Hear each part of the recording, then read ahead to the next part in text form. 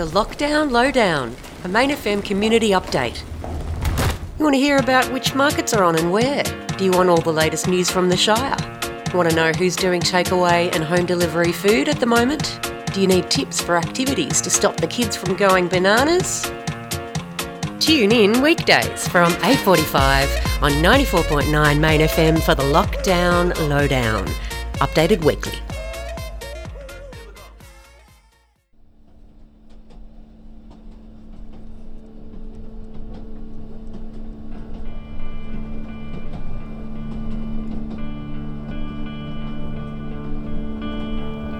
The Quiet Carriage, 94.9 Main FM show all about books and authors, with your host, Paul J. Laverty, and proudly sponsored by Stoneman's Bookroom. All aboard.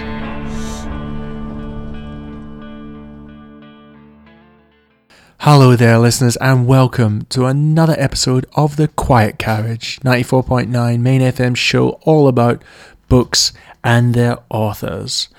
I hope you're doing okay out there. I hope you're not getting too overloaded with news, and I hope you're turning to books instead. I definitely know I have been doing a lot of that. Later in the show today, I'll be chatting with Susan Green from Stoneman's Bookroom about what's coming out in the book world, with a particular emphasis today on memoirs. But first, Bemla Hunte's new book is out now via Transit Lounge. It is called Elephants with Headlights. I recently named it in my top 5 books of the year. I really did enjoy this one. Now, I chatted to Bem recently about her writing process, about her life. She was born in India but went to school in England, and now she lives in Sydney. And something pretty bad happened. I actually lost the interview due to a corrupt file, and that's probably down to me using a different studio during this time of the pandemic. It's the first time it's ever happened, so I was pretty devastated about that. But I spoke to Bem yesterday, which was actually her birthday, and we agreed that instead of doing the interview again, why wouldn't we do something a little bit different? So what I've decided is I'm going to read the first 2 chapters of the book, which she has agreed to, and we'll see how that goes. I mean, it's not an interview, but it will give you a better idea of what the book is actually about, and it's a fantastic book at that. First up, I want to read to you a little bit about Bem. Bemla Hunte is the author of 4 novels. The Seduction of Silence and There Where the Pepper Grows have become #1 bestsellers and have been published internationally to critical acclaim. She is also an associate professor at the University of Technology, Sydney, where she's the founding director of the Bachelor of Creative Intelligence and Innovation, a transdisciplinary, future-facing degree that teaches creativity across 25 different disciplines. She has a BA and MA in social anthropology from Cambridge University and a creative doctorate from the University of Sydney. Writing has always been her elemental passion, and the gift of this calling has allowed her to flourish in many ways and worlds well beyond the written word. And before I read you I'll read you the prologue and the first chapter of her book. Before I do that, let's read a little bit about the book, Elephants with Headlights. In the tradition of Bemla Hunte's acclaimed novel, The Seduction of Silence and There Where the Pepper Grows, this is a spiritual and emotional journey like no other, a richly realized and hugely entertaining story that straddles cultures, continents, and generations. An encounter with elephants with headlights is a collision between East and West, modernity and tradition, between driverless cars and ancient lore, and a world that needs revolutionary reappraisal. In this world, Savitri, named after a goddess, refuses outright to marry anyone. Her brother, Neil, is intent on marrying an Australian girl called May, much to the displeasure of their mother, Tota, and father, Siddharth. But do they have the power to command love or destiny? Only the family astrologer, Arunji, knows. Yet his truth is tempered by obligations to the family that transformed his life. Characters we come to love and care for teeter on the brink with radically altered future of a radically altered future, leaving questions in their wake. What is the generative legacy of tradition? Can spiritual values survive amidst personal challenges, the tragedy of a death foretold, and the momentous changes of our times? A warm and engaging novel, touched with love, wisdom, and soulfulness, Elephants with Headlights is a breathtaking story for the threshold era we all navigate. I am reading from Elephants with Headlights, a novel by Bem Hunte, published 2020 by Transit Lounge. And just a little bit of a warning, listeners, there is a bit of adult content towards the end of the chapter, so if you do think it will offend you, perhaps just turn your radio down just for 5 minutes or so. This is the prologue, A Call from the Future. None of it would ever have happened if Siddharth hadn't received that call from the future. It came disguised as the usual ringtone from his smartphone. A time machine pulsing with numbers and people and deals bought the house in golf links from their family and helped him finance his outsourcing company, a motor trade mogul with a potbelly like Ganesh and an appetite for destruction like the Vedic messenger Narad. You heard of this driverless car, yeah? We're going to see about it getting out to India, Siddharth, and we could be the first, just imagine. Imagination was something that Siddharth had in fountains, especially when the pragmatics were handled by underlings. All they had to do was to go to Goa, where the science fiction stories he dreamed about as a kid were waiting, along with some people from Google who had come out from Silicon Valley to paint a picture of an India catapulted into an unrecognizable new era. The new India was a place where the entire history and forecast of the earth existed in the same time capsule simultaneously, from the ancient world to a future still waiting to be articulated. And what fun it would be to open that time capsule when the story was told. Want to come as part of the investment team?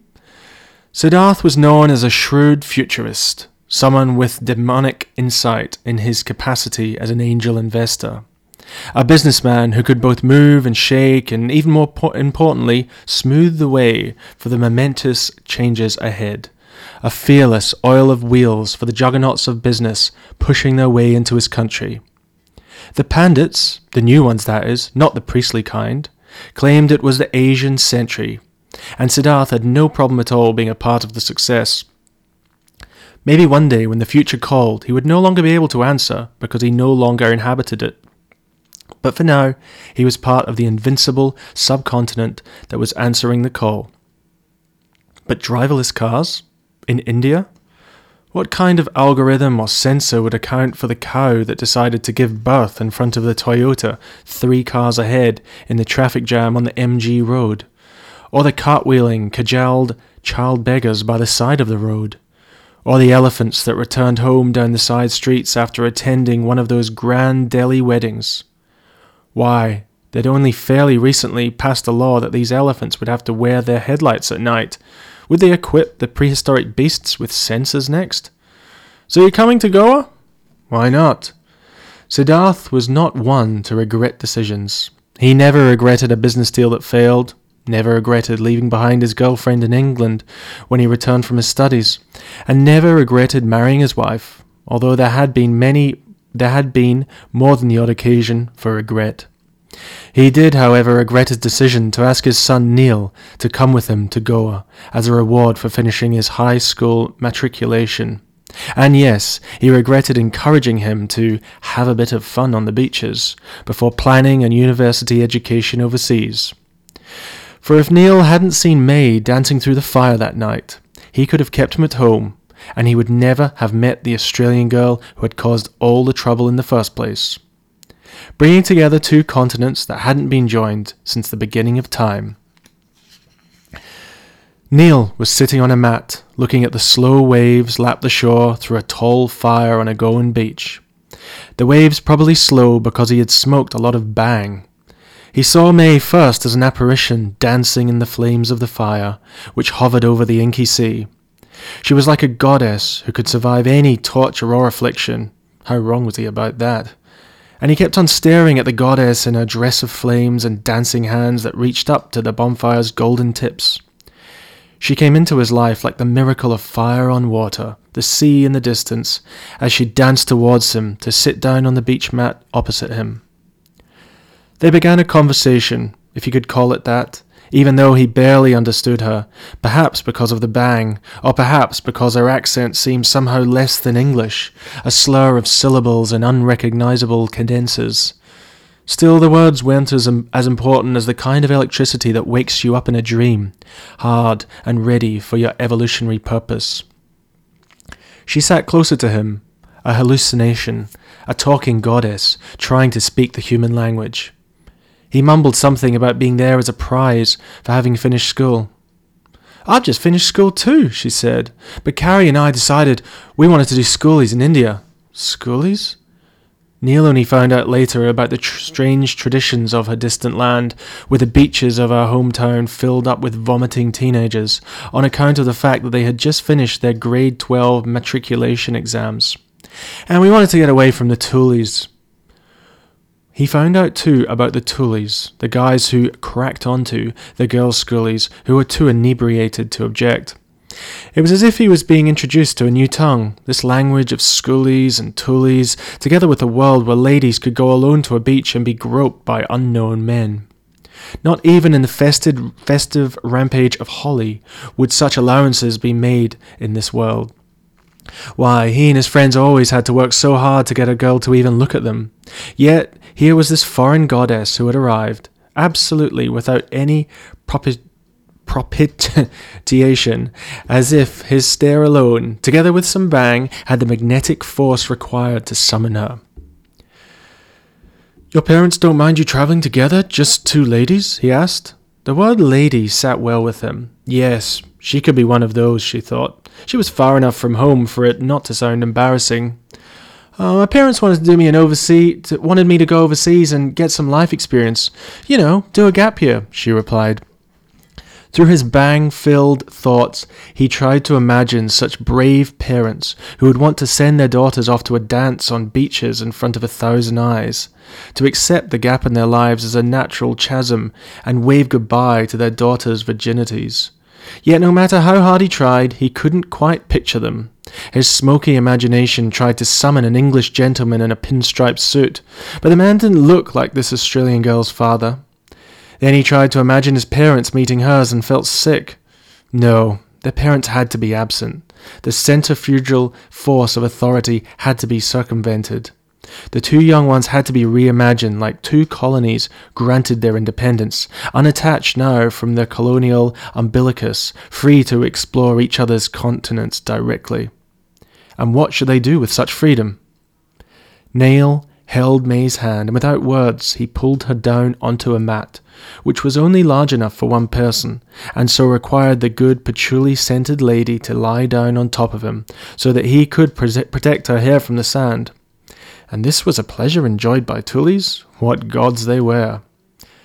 For a few minutes he enjoyed the spoils of those toolies, but when he tried to find some words in our language, he could only articulate these. "Do you like India?"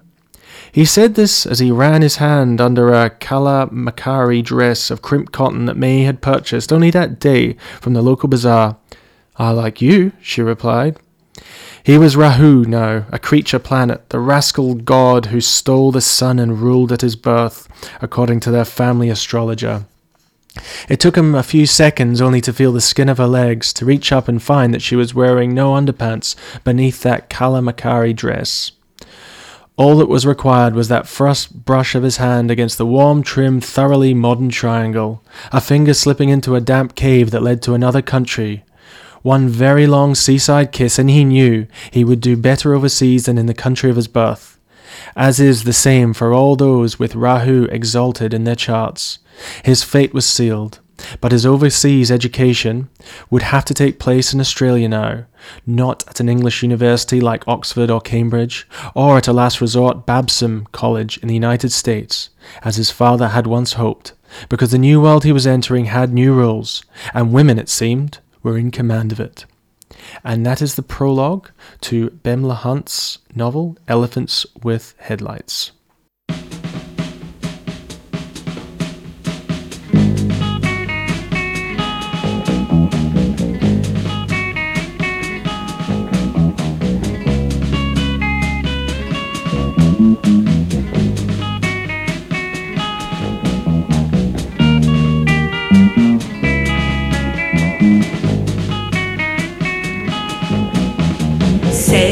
temps de l'amour, le temps des copains et de l'aventure. Quand le temps va et vient, on ne pense à rien malgré ses blessures. Car le temps de l'amour c'est long et c'est court, ça dure toujours, on s'en souvient. On se dit qu'à 20 ans, on est les rois du monde et qu'éternellement, il y aura dans nos yeux tout le ciel bleu. C'est le temps de l'amour, le temps des copains et de l'aventure. Quand le temps va et vient, on ne pense à rien malgré ses blessures. Car le temps de l'amour, ça vous met au cœur beaucoup de chaleur et de bonheur. Un beau jour c'est l'amour et le cœur bat plus vite. Car la vie suit son cours et l'on est tout heureux d'être amoureux. C'est le temps de l'amour, le temps des copains et de l'aventure.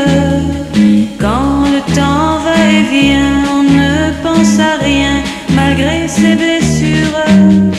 Car le temps de l'amour c'est long et c'est court, ça dure toujours, on s'en souvient. On s'en souvient, on s'en souvient, on s'en souvient, on s'en souvient. And that was Françoise Hardy with her track Le Temps de l'Amour. And now for Chapter 1 of Bem Lahunte's novel, Elephants with Headlights. Chapter 1 is called The Dance Class. Arunji, the family astrologer, had once told Savitri that they were entering the age of the goddess rising, and that being named after a goddess would serve her well. You have powers that you will discover, he'd once told her once. But on that particular day when Daddy told her to call Arunji, there was no such encouraging prediction. Do one thing. Make sure you do not go to your dance rehearsal today. The prosaic nature of this advice stalled her. It held none of the profound or prophetic wisdom of seers long gone, nor the visionary poetry of those uttering wisdom from the depths of consciousness. Savitri held the phone away from her face and whispered to her grandmother, withered by her multiple sclerosis, who was clutching her arm in panic. "Daddy, don't worry, it's nothing serious." "Do you hear me?" Arunji's voice continued. "Under no circumstances are you to go to your dance rehearsal." Okay, Arunji, I will be certain not to go." She felt a mixture of disappointment and rebellion. All of the family and a few friends were rehearsing for a Bollywood dance they were going to perform for her brother's wedding reception. "You're just talking about today, yeah? I can go next week?" "Just today." Odd. Savitri was inclined to ignore the request, just as she'd ignored other predictions Arunji had made. Like the time he told her that she'd get married before her brother. What nonsense. His wedding was less than a month away. As if she was going to pick someone off the street and marry him to beat her brother to the finish line. She was tempted to go to the rehearsal anyway. What the hell? Daddy amplified the family astrologer's concerns. "But how can you go, darling Betty? Remember what happened to Papa when he went to the golf course against Arunji's advice?" Oh, that incident. It had been replayed on the ancient cassette of family mythology for as long as she could remember. Arunji had told her father that he had to avoid the golf course, and he'd blindly ignored the prophecy. The fact that he'd been knocked out cold by a golf ball hitting him between the eyes was all the evidence required to confirm Arunji's Sibylline divinatory powers. "Please, Betty. Arunji is our family. He has our best interests at heart." Daddy had known Arunji since he was a little boy who accompanied his father to wash Daddy's clothes, squatting on the courtyard floor by a square brick sink and cleaning saris and kurta pajamas and petticoats and tablecloths under many steaming suns.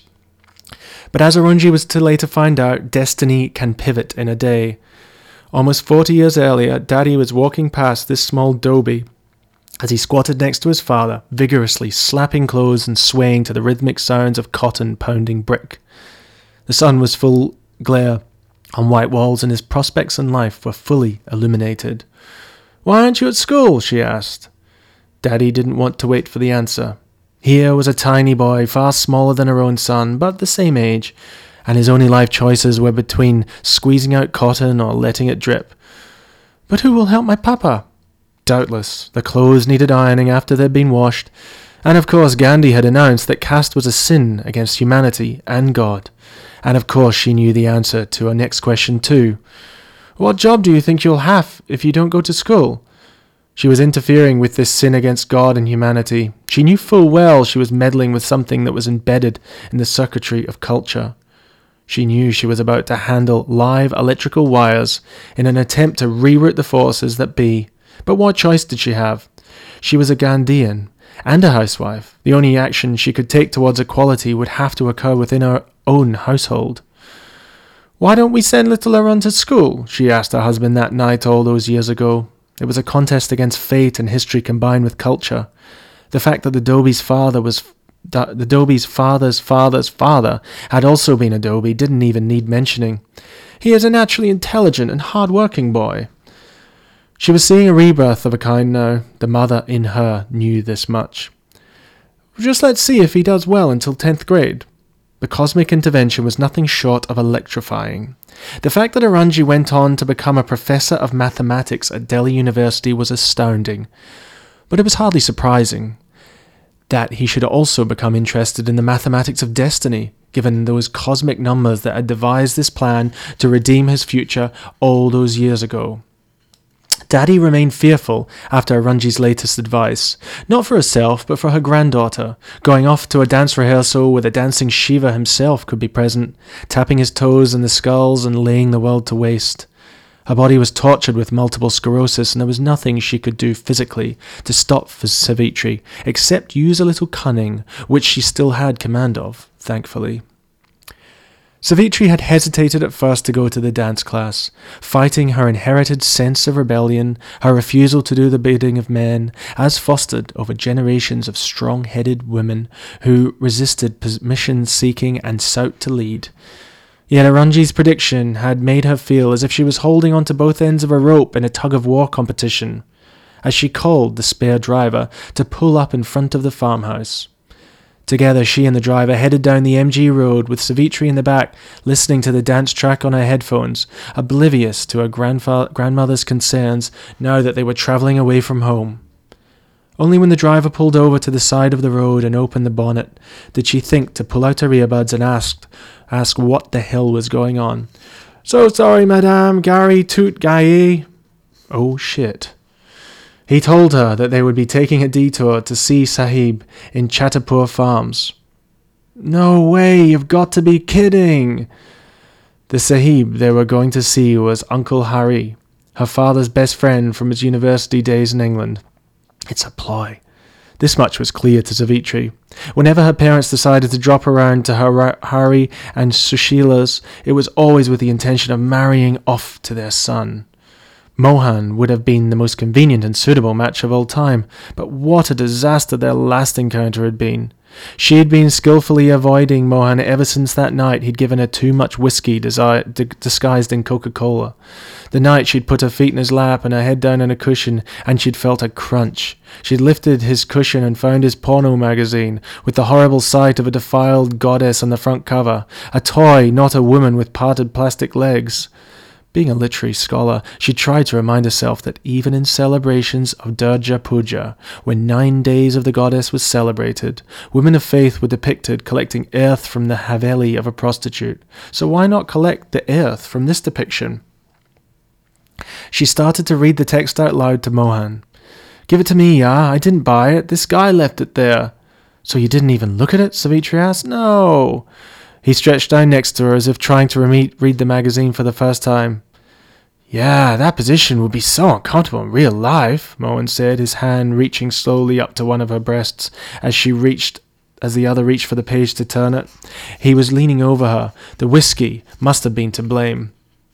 Because she let him, this man of the world with his libido under a cushion, she let him do what he wanted. "And now we are going to Mohan's house," was a detour to hell.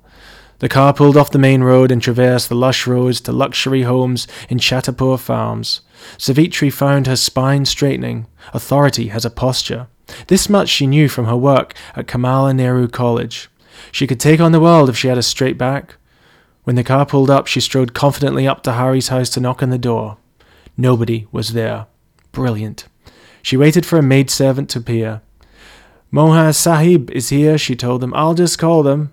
Oh shit. Served with a capital S. Don't disturb him. We only want to borrow some tools from your driver." But disturbed he was. The male Purusha energy of the universe was awakened.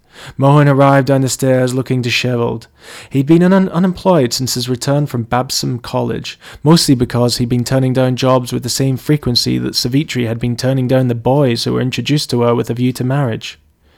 He walked over to her, his singlet covering muscles that had clearly been developed in the family gym, pulling on his longish hair, his thin legs and tight pants tucked into oversized Doc Martens. They hugged, amicably enough. "You been well?" Mohan asked. "Still teaching, yeah?" "And yes. And what are you going to do with your life, Mohan?" "I'm going to take a look at your car," he answered, striding past her. Savitri was taken off guard. She watched him as he took a look underneath, back down, tummy and chest up, nothing but boots and skinny legs emerging elegantly from under the dark metal. She said nothing but watched as he stooped over the open bonnet, pulled at meaningless, mindless cords as if he knew what he was doing. Was he the only Indian male in a circle who knew more about mechanics than banking? "Where'd you learn about cars?" she asked. "In the US. We took road trips all over. I taught myself."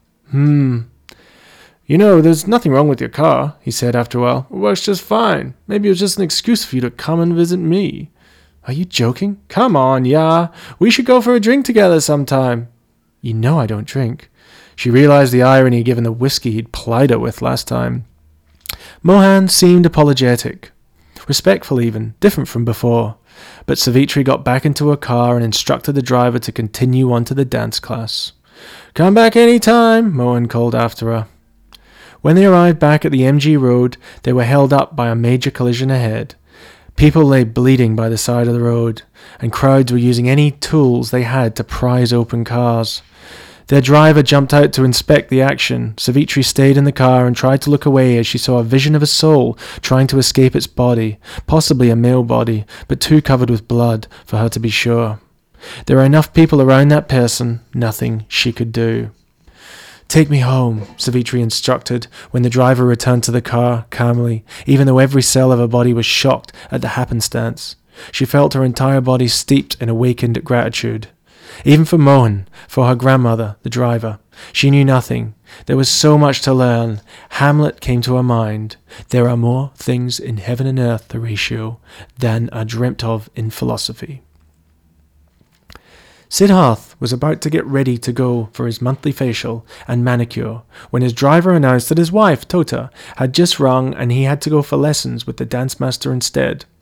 He looked at the perfect face of his Patek Philippe watch, something he usually did with pleasure because it was the last piece of jewelry that a man could wear.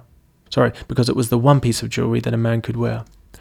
But even the miraculous Patek couldn't squeeze the hours up close enough to fit in his trip to the Venus Beauty Parlour, the men's floor of course, as well as a dance class with the choreographer hired for his son's wedding. Where was he going to find the time to make an appearance at the office to make sure the good-for-nothings were working? Even though Siddharth's wife had her own driver, Tota commanded Siddharth's driver as if she owned the world, which of course she did. "Mehasib told me to take you straight to the dance class," he announced, and in their familiar silent submission to all things female, driver and master made their way towards a room at the Taj Hotel, where a dozen or more family members were set to rehearse a dance routine that in Siddharth's mind was promising to turn the wedding into a circus. "What a tamasha there would have been if my father were forced to dance for a wedding," Siddharth announced crossly as he reached for a copy of the Hindustan Times and went straight to the Delhi Times section to see if he knew anyone on page 3. If the future had to belong to his son's generation, they'd be better off preparing for their brains, not their Bhangra. "Yes, Sahib, what a tamasha there would have been if if they'd forced your father to dance at your wedding, the driver lamented, repeating, as always, exactly what his master said, with a sir for emphasis and implicit agreement. Siddharth always took great comfort in his reflection as given to him by his driver, the one and only person in the entirety of India who had never had an opinion on anything of importance, or any opinion at all for that matter. The driver turned off the cricket, knowing that Sahib liked to read the paper in silence, and turned on the air filter of the Mercedes as the engine began to puff smoke over the perfectly trimmed lawn. There was so much pollution you couldn't get from the farmhouse to central Delhi anymore without the air filter. It was the artificial lung that made this city livable, the only way of cutting out the air that one had to breathe in between the farm, the office, the club, and proper homes. Siddharth's hesitation to dance was more complex than a mere case of lead feet. It was the heaviness in his heart that slowed him down and turned what would have been a proper, traditional Punjabi shading into a wedding. His son, Neil, was marrying that Australian girl he'd met in Goa, May. When his son had told him about his girlfriend on the phone, Siddharth had said, "Why did they name her after a calendar month?" It was his way of pretending that the news was of no significance, and like the month of May, she would pass. But somehow the name stuck. It spelled trouble, disruption, distraction, and disloyalty right from its first utterance. "We named you after a god," Siddharth said, to accentuate the chasm between the girlfriend and his son. "Yes, and why the hell?" Neil replied. It was Neelkanth in full, a name for the blue-necked Lord Shiva that completely lost its sacred colour in translation. At the airport, both parents, both drivers, and Buddhi Aya, Savitri and Neil's Aya, who had looked after them ever since they were dribbled breast milk, were waiting for his flight to arrive at Indira Gandhi International Airport, inside the terminal where it was air-conditioned. And in that same cool air, that girl, May, appeared next to Neil, pushing their shared luggage. She was wearing a dress down to the ground like Tota used to wear when she was back in college, and she had the kind of blonde hair that made foreigners look anemic. You must be June," Tota spurted out quickly. "Wrong month," Neil replied, hugging his mother, and began to make introductions that seemed strangely formal. Tota gave her an outsider's hug, a brief and distracted formal embrace that was simple recognition of existence, nothing more. Siddharth noticed that it was Buddhi Aya, frail and wizened, with two missing teeth and soft, loose skin under the layers of her white sari, who took May's hand, kissed it, stroked her face, teased out her blonde hair, muttered something in her native Bahari, and then burst into tears of joy. May gave her boyfriend's elderly nanny a patchouli-scented hug and allowed herself to cry. "I've heard so much about you," she told Buddhi Aya, who kept murmuring meaningful vowels and consonants and touching her hair again, examining it like she might have examined the bright yellow tresses of the Barbie dolls that Savitri used to play with as a child. As soon as they arrived back at the farmhouse, Neil announced privately to Siddharth and Tota that he intended to marry May. "What are you saying?" his mother asked. "You hardly know the girl." Mummy, we live together," Neil replied, "so I know her a lot better than you knew Papa before you got married." "Is she pregnant?" Tota asked, direct as a bullet. "May wants an Indian wedding, so no, she's not pregnant," Neil responded emphatically, as if to ward off the premature assassination of his heirs. Then he added with a hint of cruelty, "And we have every intention of returning to Australia to settle after the wedding." "What does she want? What for? Does she want an Indian wedding, then?" "You'll get to know her," Neil added. "You'll see. She's not what you expect from a Ferengi." It was true that May had a passion for all things Indian, which was why Siddharth now found himself on his way to a dance rehearsal for their wedding. She had more passion for Indian dance than he ever could. Siddharth was far more comfortable pulling out his credit card to pay the wedding organisers than he was putting on his dancing shoes. But for now, the dance was his duty, and if there was something that Siddharth had observed since he was a child, it was his obligation to do the needful in the delivery of duty. The car pulled up at a detour due to a horrific incident on the road, which triggered Siddharth's heart to go into one of its familiar involuntary spasms. But nothing to worry about. He turned on his GPS and navigated along an alternative road until they pulled up slowly in front of the pillared lobby of the Taj, a grand entrance of the whitest marble with every square inch defying the Delhi dust. The doorman opened the passenger door for Siddharth to get out. He asked the concierge for the hall where the dance practice had been organised and was promptly shown to a room where some loud, filmy music was playing. Tota glared at Siddharth as he entered, and Neil and his cousin started complaining that this was no time to arrive, halfway through the class. The master was a young boy, lithe, and most importantly, accommodating. After Tota whispered something in his ear, the dance master said, "Madame, no problem. We will be giving him a separate dance to perform, so we won't have to be starting from the very beginning. Sir, you come here and please start making this step like this, like this, like this." Rolling his eyes, Siddharth joined the others at the front of the line. It was clear that the joke was on him. He was the klutzy-footed father of the groom, and somehow that meant that he was the perfect foil and centerpiece. The master showed him some awkward moves, which Siddharth mimicked, making them more awkward still. His was a different routine, but he couldn't see what the others were doing because they were all behind him and tittering, probably at him rather than each other. "Now I want you to be putting your foot out and turning it like this. Backwards, left, side, right, side." Siddharth's foot twisted from left to right, taking off in any direction, like a deserter, while the rest of him jiggled from side to side, his body inside his jacket, almost as still as a mannequin. Siddharth couldn't see the gyrations of the small family group behind him, but he could hear their giggles and the way their feet tapped to the rhythm of the song, intoxicated by the dreadful beat. "Perfect," the master shouted. "There's only one problem, sir. You are forgetting to smile." Siddharth squinted and let one corner of his mouth rise to the occasion, reproducing the exact smile of Amitabh Bachchan in an early performance as Don, an arch-gangster's undecipherable, undecided smile. "Yes, we're all happy now," the master concluded. "We will make everyone dance with us for the shadi. Everyone will be happy." And that, listeners, is Chapter 1 of Bimla Hunt's novel Elephants with Headlights, written and published 2020 and out now via Transit Lounge.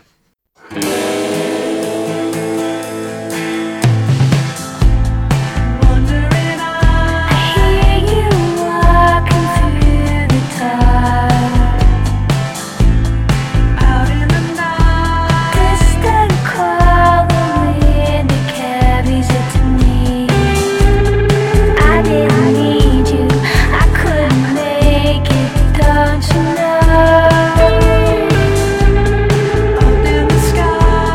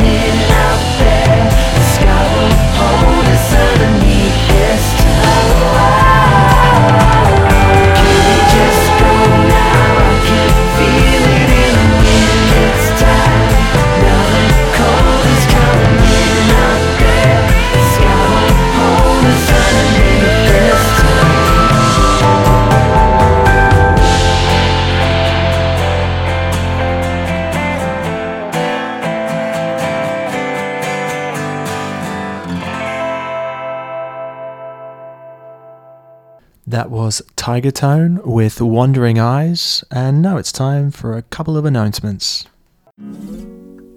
Harcourt Valley Vineyards is now bringing their award-winning wines, ginger beer and raspberry mead to your door, offering free delivery in central Victoria and Melbourne. Their lockdown wine box special includes a combination of Riesling, Grenache Rosé, Barbe Shiraz, Cab Sav and Mount Camel Shiraz. Check out their Facebook page or Instagram for details or visit harcourtvalley.com.au. Harcourt Valley Vineyards is a full-bodied sponsor of Main FM. Knocked on your door. Lifehouse are designers of simple, serene buildings. We craft spaces and forms that are sympathetic to the environment in which we live and to the needs of our clients, that connect with the eye, mind and soul. Our firm of designers focus on the best energy-efficient outcomes, producing beautiful, unique buildings. Contact us to discuss your project. You can find us at lifehousedesign.com.au. Lifehouse Design, creating smaller footprints, award-winning passive solar design and a proud supporter of Main FM. And now on the Quiet Carriage, it's time for one of my favourite segments of the month, where we check in with Susan Green, author and bookseller at Stoneman's Bookroom. Susan, how are you today? I'm fine today. It's a very, very grey day, though. Good day for curling up with a book, I would say.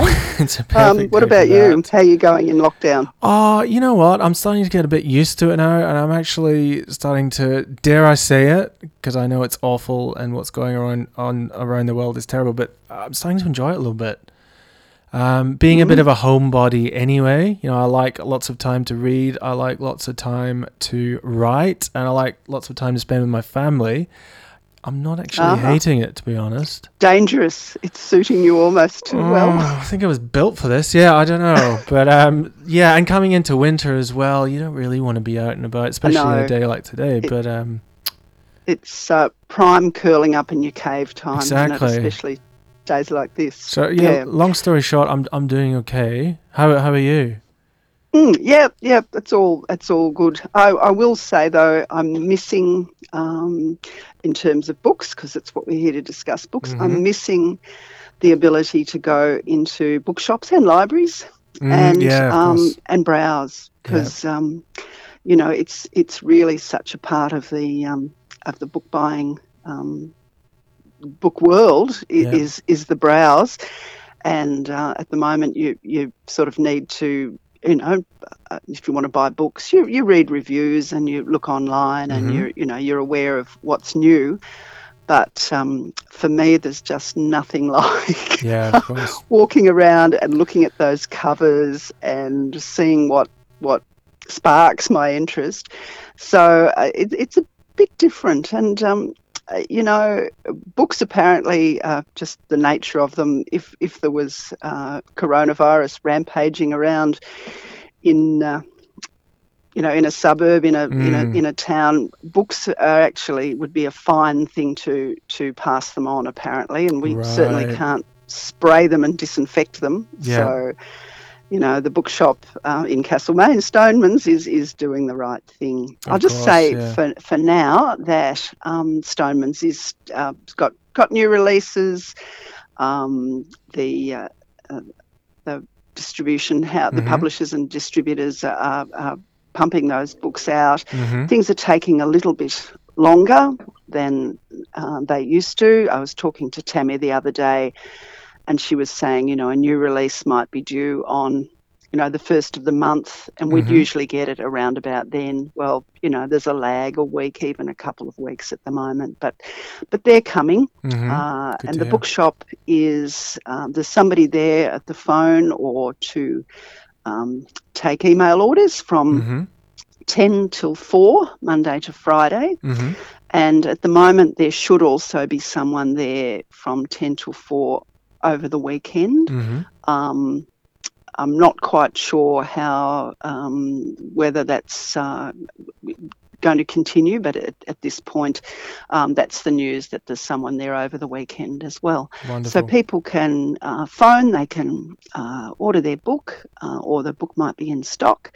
They can come and knock at the door, and there's contactless payment there, or they can pay over the phone, you know, credit card over the phone, and have their pick up their book, or within Castlemaine environs, Tammy or Wendy are delivering books to people also, especially those people who can't get out, or for whom it's not a good idea to be out and about. That's so great. Yep, books are still flowing.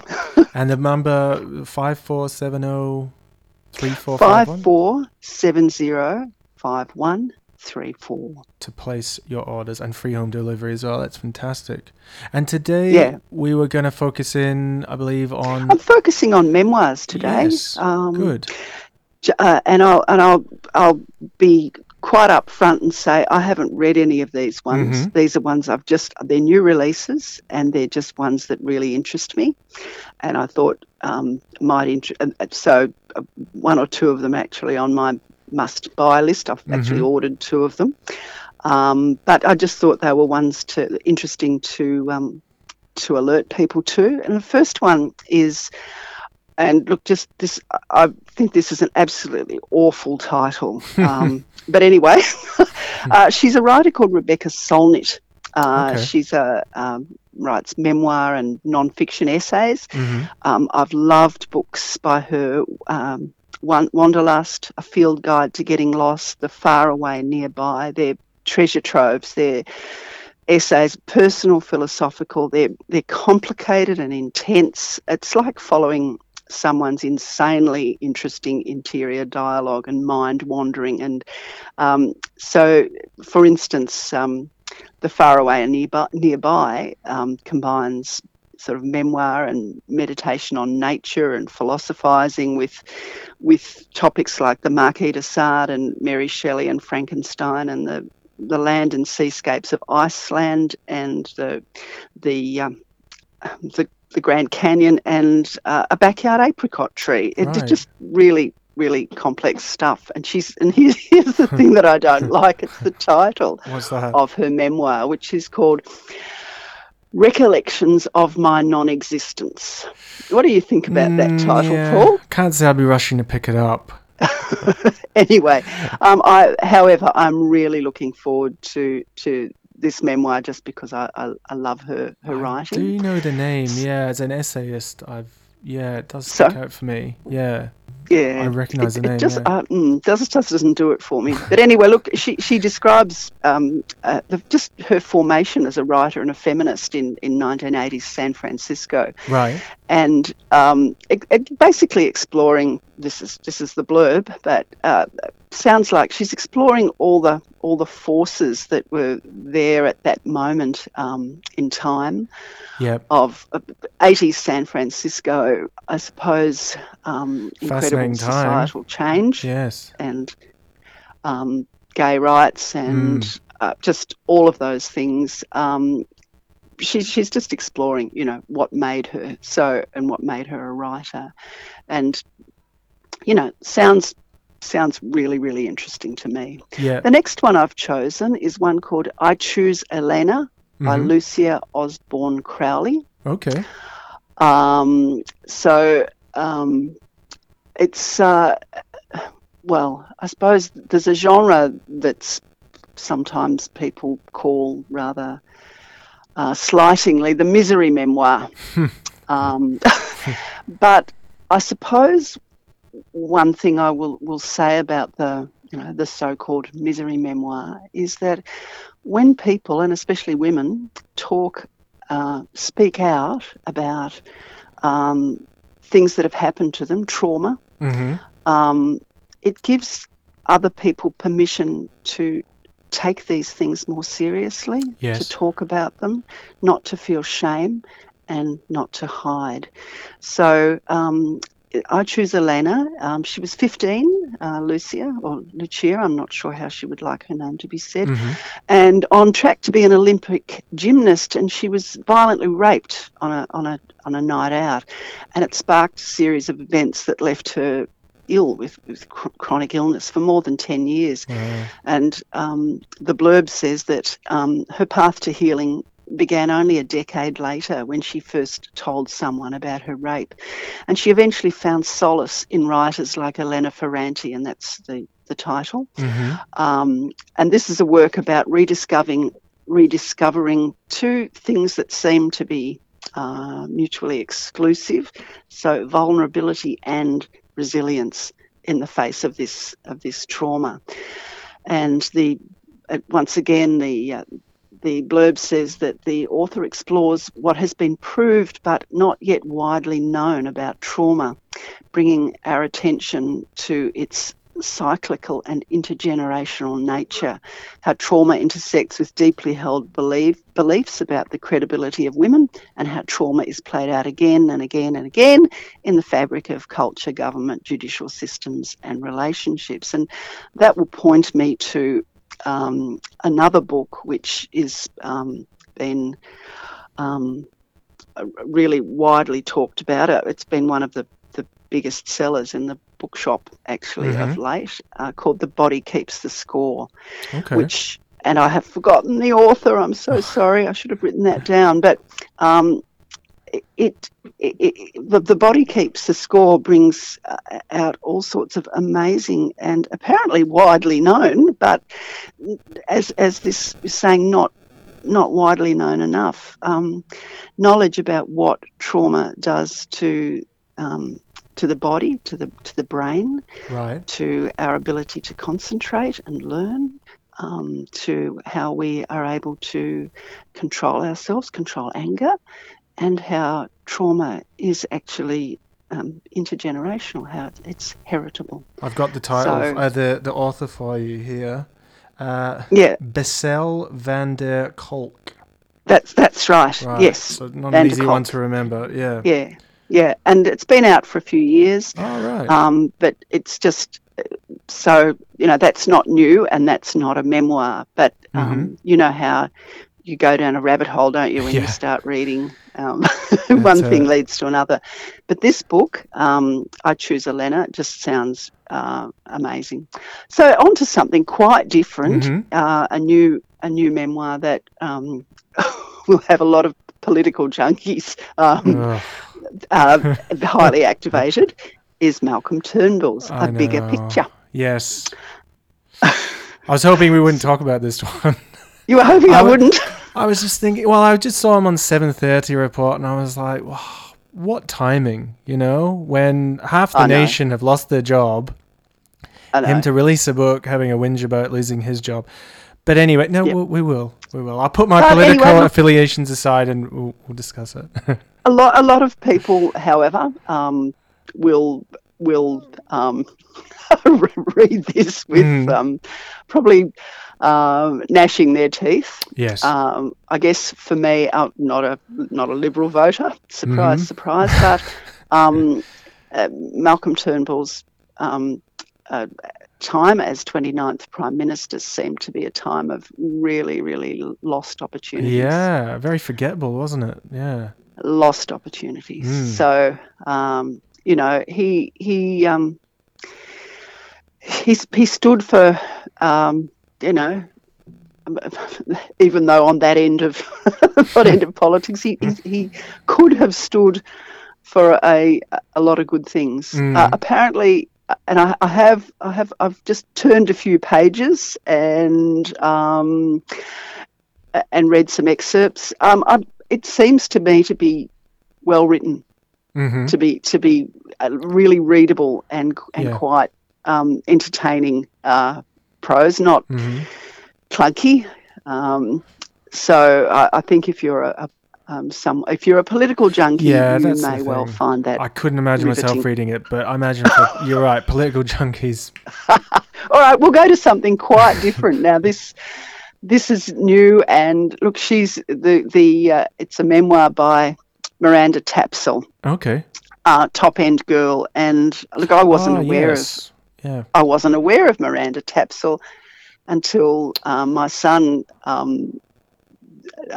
said that he'd gone to see a chick flick.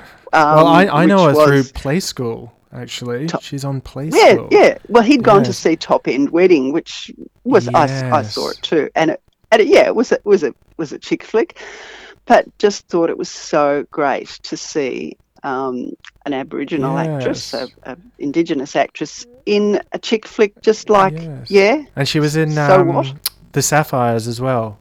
And The Sapphires as well. And she's been in Love Child and Doctor, and she's absolutely gorgeous. So this is from Kakadu to Cannes, not Cairns in Queensland, but Cannes in France. An entertaining, thought-provoking memoir from activist and described here, in the blurb as Australia's sweetheart. And she says, ever since I was 13 years old, all I wanted to do was perform. It was an unusual dream for a kid from the Territory. What I wanted for my life was a world away from what people knew and loved about the top end. So even though I've moved south to become an actor, the Territory's never left me. It's the place I go when I want to feel whole again. All right. So it just looks really interesting, because I guess when she was growing up, wanting to be a performer, she would look for Indigenous faces. Yes. And she wouldn't. And so few wouldn't of them. see any. But gee, isn't she a bit young to be releasing a memoir? She wouldn't Sorry? be. She's a bit young to be releasing a memoir, wouldn't she be? She'd be. Well, yes, I guess so. But 30, a memoir is really different to an autobiography. Oh, right. So she is, and I agree. But you think of all the sportsmen. Wow. And I'm saying men, because it often is men.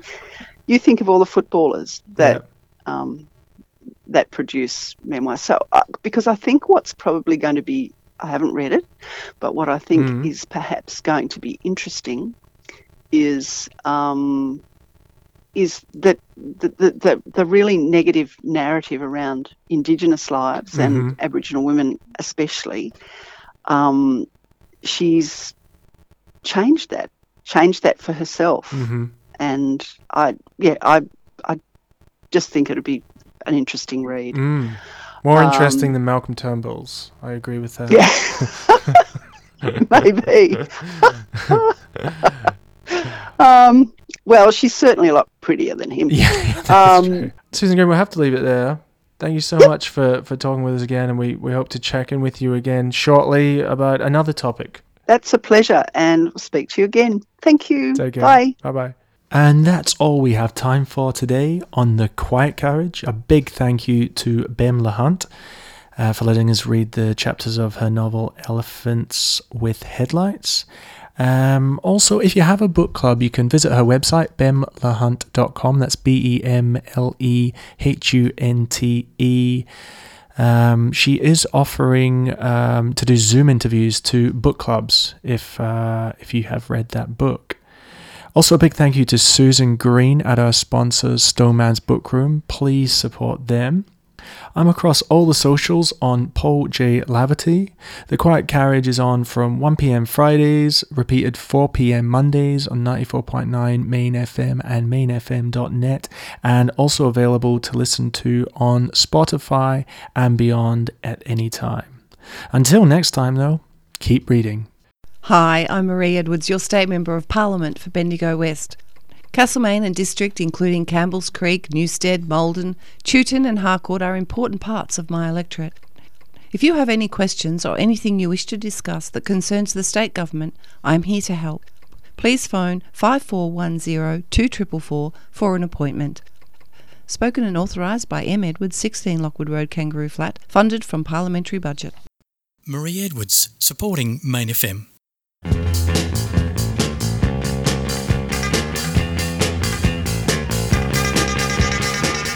No agenda. Music, interviews, mostly music.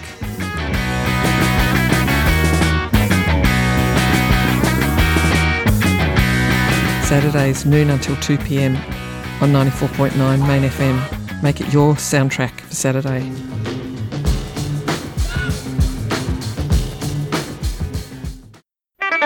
Got the social isolation blues? Shake them off with Main FM. Keep in the loop with your local community broadcaster. The best little station in the nation has something for you, so tune in. We're streaming at mainfm.net/listen live and broadcasting at 94.9 FM. You'll find a show to suit you with everything from gardening and good books through a wide range of music and specialty programs. We're with you here on 94.9 Main FM.